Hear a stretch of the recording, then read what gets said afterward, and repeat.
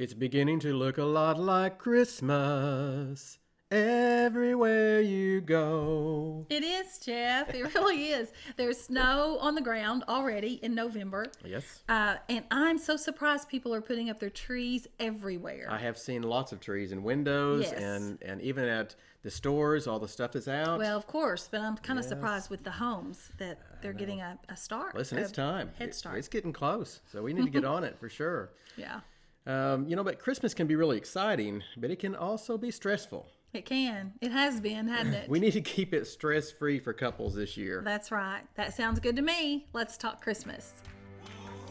Thank you for joining the Marriage by the Word podcast. Here we will have meaningful conversations to encourage you in your marriage relationship and point you to God's Word. Our desire is for you And for us. to have a thriving, Christ-led home.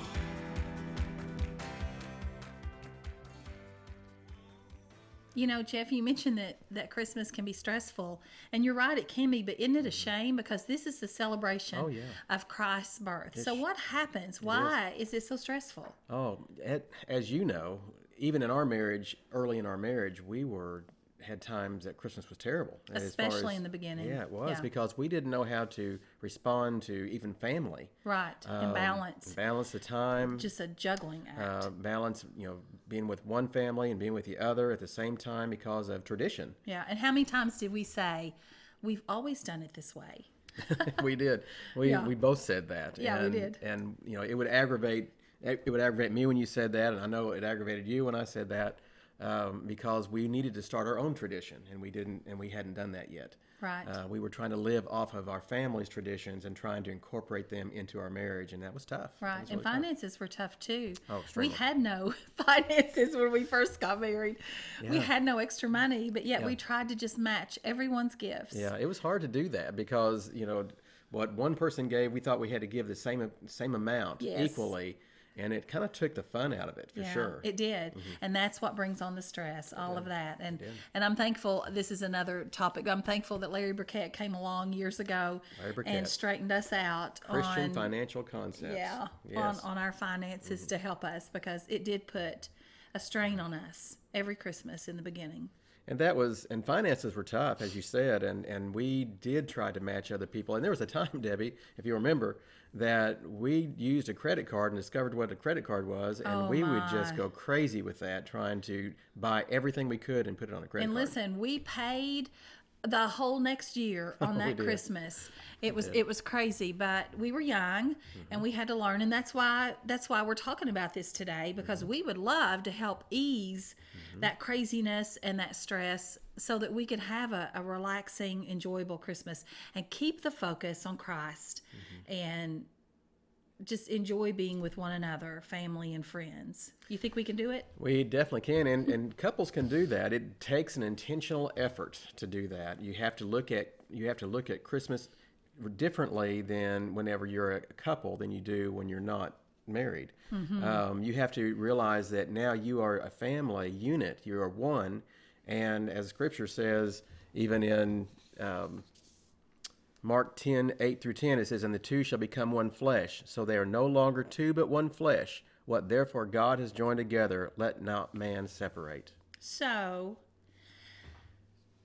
even though we've always done it that way, we become a family. Once you become married, you become a new family. You do. And you're one, and so you have to work together as a team. And you're going to hear us say this over and over on every podcast, on everything we do. We just encourage couples to work together as a team. Instead of fighting against one another and demanding our way. You guys sit down and work this out together. And it's November right now for us.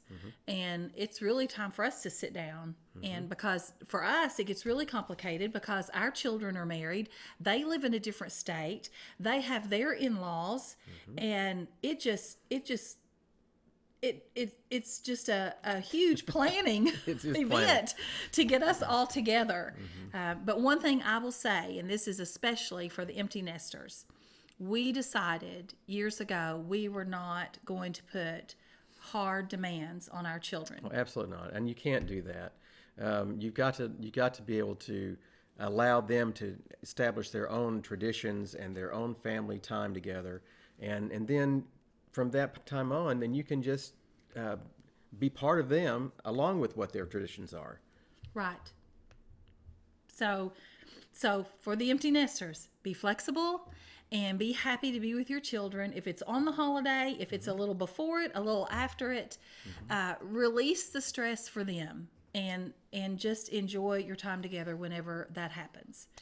Okay, so now let's talk to our couples. What can we do? What can we encourage them to do to make this Christmas a little more enjoyable and stress-free? A little more simple. Yeah. And we have heard it say that less is more. Sometimes you want to do minimalize what your schedule is, so that you don't try to put everything into it at one time and have every moment of every day filled up with your family or others or whatever, but spend quality time together. And make that special time that you all have as a family. Block out that time so nothing else can get in there. Yeah, we need to learn to say no. We appreciate the invitation, but we just can't make it this time. And yeah, there should be some evenings of just enjoying your Christmas lights and your Christmas tree and watching a Hallmark movie. And just sitting by the fire. I mean, whatever it is, just simplify. Yeah. Or if you want to have a few friends over, keep it simple. And it's not just a big production. Just play some games or, I think of some of the best times that we have had. I loved when we would get with your family and our son, Stephen, and your brother, Bill. And I don't know if anyone else had their instruments or not, but just with the guitars, just singing Christmas carols. How precious that was. Listen, that was better than opening gifts or anything. Yeah, that was a good time. It was. That was a good time. And you need to find those times. Find whatever it is, whether it's music, whether it's games, whether it's sitting around talking, whatever it is that are opening the Word together and reading the Christmas story together. Those need to be priorities. Those don't need to be times that overshadow gifts and other things, because we get caught up in the wrong direction. We get caught up in the wrong things, and it takes away from us as a couple, and it also takes away time as a family, as we are just putting so many things in there. Right, we forget what the focus is. So something we would love to encourage you to do, if you do have family in your home or friends or whatever during the Christmas season, we would encourage you to get out the Word and to read the Christmas story. That would be great. How simple is that? But just to keep our focus, and listen, you may have people over who don't regularly attend church, that their focus is not Christ. And what a wonderful way to witness to them, to let them know that it is your focus, it's your family's focus, and to get out the Bible and read in the New Testament about the birth of Christ. And I also encourage couples that have been married for quite a while to invite a younger couple in. Let them experience your family or your traditions and allow them to be able to start their own and get some ideas. Because as you all know, when you first are married, you all are establishing your new direction and your new family unit. But we don't always have the ideas of what we need to do. And so speak to others, speak to someone who is like a mentor or someone who has been married a long time, and get some ideas of what they do, and see if those things can be applied into your family as well. Right. Because listen, you can just have multiple conversations with couples. Everyone struggles with this, with holidays. They do. It's just hard. So if you can invest in a younger couple. We also encourage you to get outside of yourself and your family and to have a giving spirit, to look for ways that you can be a blessing to others. If you pray and ask God to show you how you need to help others during Christmas, He will show you that. And God always puts a family just just in our presence or somehow that we hear about, that we know that we need to help. And even last week, we were visiting a church. There was a special baptism that we went to, and they're doing the shoebox ministry. So we're going to take a part in that. So this week we're going to go out and we're going to fill those shoeboxes. That's correct. Yeah. So get outside of yourself and be a blessing to someone else. We had one of our friends mention in our marriage class last week that he even looks at the grocery store around Christmas time, maybe for a family that he feels like needs help, and he'll pay for their groceries. Yeah. So Find those different out of the box type of ministries you can do. Just be aware of those around you. And I'll be the first to say that I'm not the best at that. I need to continue to be more intentional with that. we get preoccupied. We get preoccupied busy. and I look at different things, but I'm not always looking for those opportunities. But I'm going to do better with that. Now, that is one of the things on my plan to do better this year, is to find those opportunities to help others and to be aware of those around us and to be able to share. And we as a couple, we want to make sure that we are helping those that are around us and also being a witness. Yeah, and Jeff, all the time. I mean, there are special instances at Christmas that you can be a blessing to others, but we have people that God has put in our life that we try to be a blessing to, and we help all year long. So that's not just a once a year attitude. No. It's a lifestyle of all year. But look for those special opportunities at Christmas. And we want to talk about something that's not pleasant and most people don't like, and it is the word budget. Budget. Yes. Budget. Christmas budget. That is a bad word. Is that not a bad word? Oh, but it's a good word come January. My goodness, it is. Yeah. And the thing that is so exciting about a budget is that it can give you a direction that you've never had before. It can give you a hope that you never had before, because it is going to steer your path, and it's going to allow you to have maybe more at the end of the holiday season than you thought you were going to have if you did a budget. Well, and you focus, you sit down and talk about where you really want your money to go, and what you want to spend it on. Because if it's frivolous things and you aren't thinking straight, then when that important thing comes, you have no money left. And you may have a budget that you have set up for your finances that you do all the time, but a Christmas budget, having just a Christmas budget for just that time and making that a separate time, is really an eye-opener. It kind of shows you where your money is going that you didn't even realize that you were spending so much on maybe this aspect of Christmas, and there were some areas that you could be spending more, and you're just spending it the wrong direction. Right.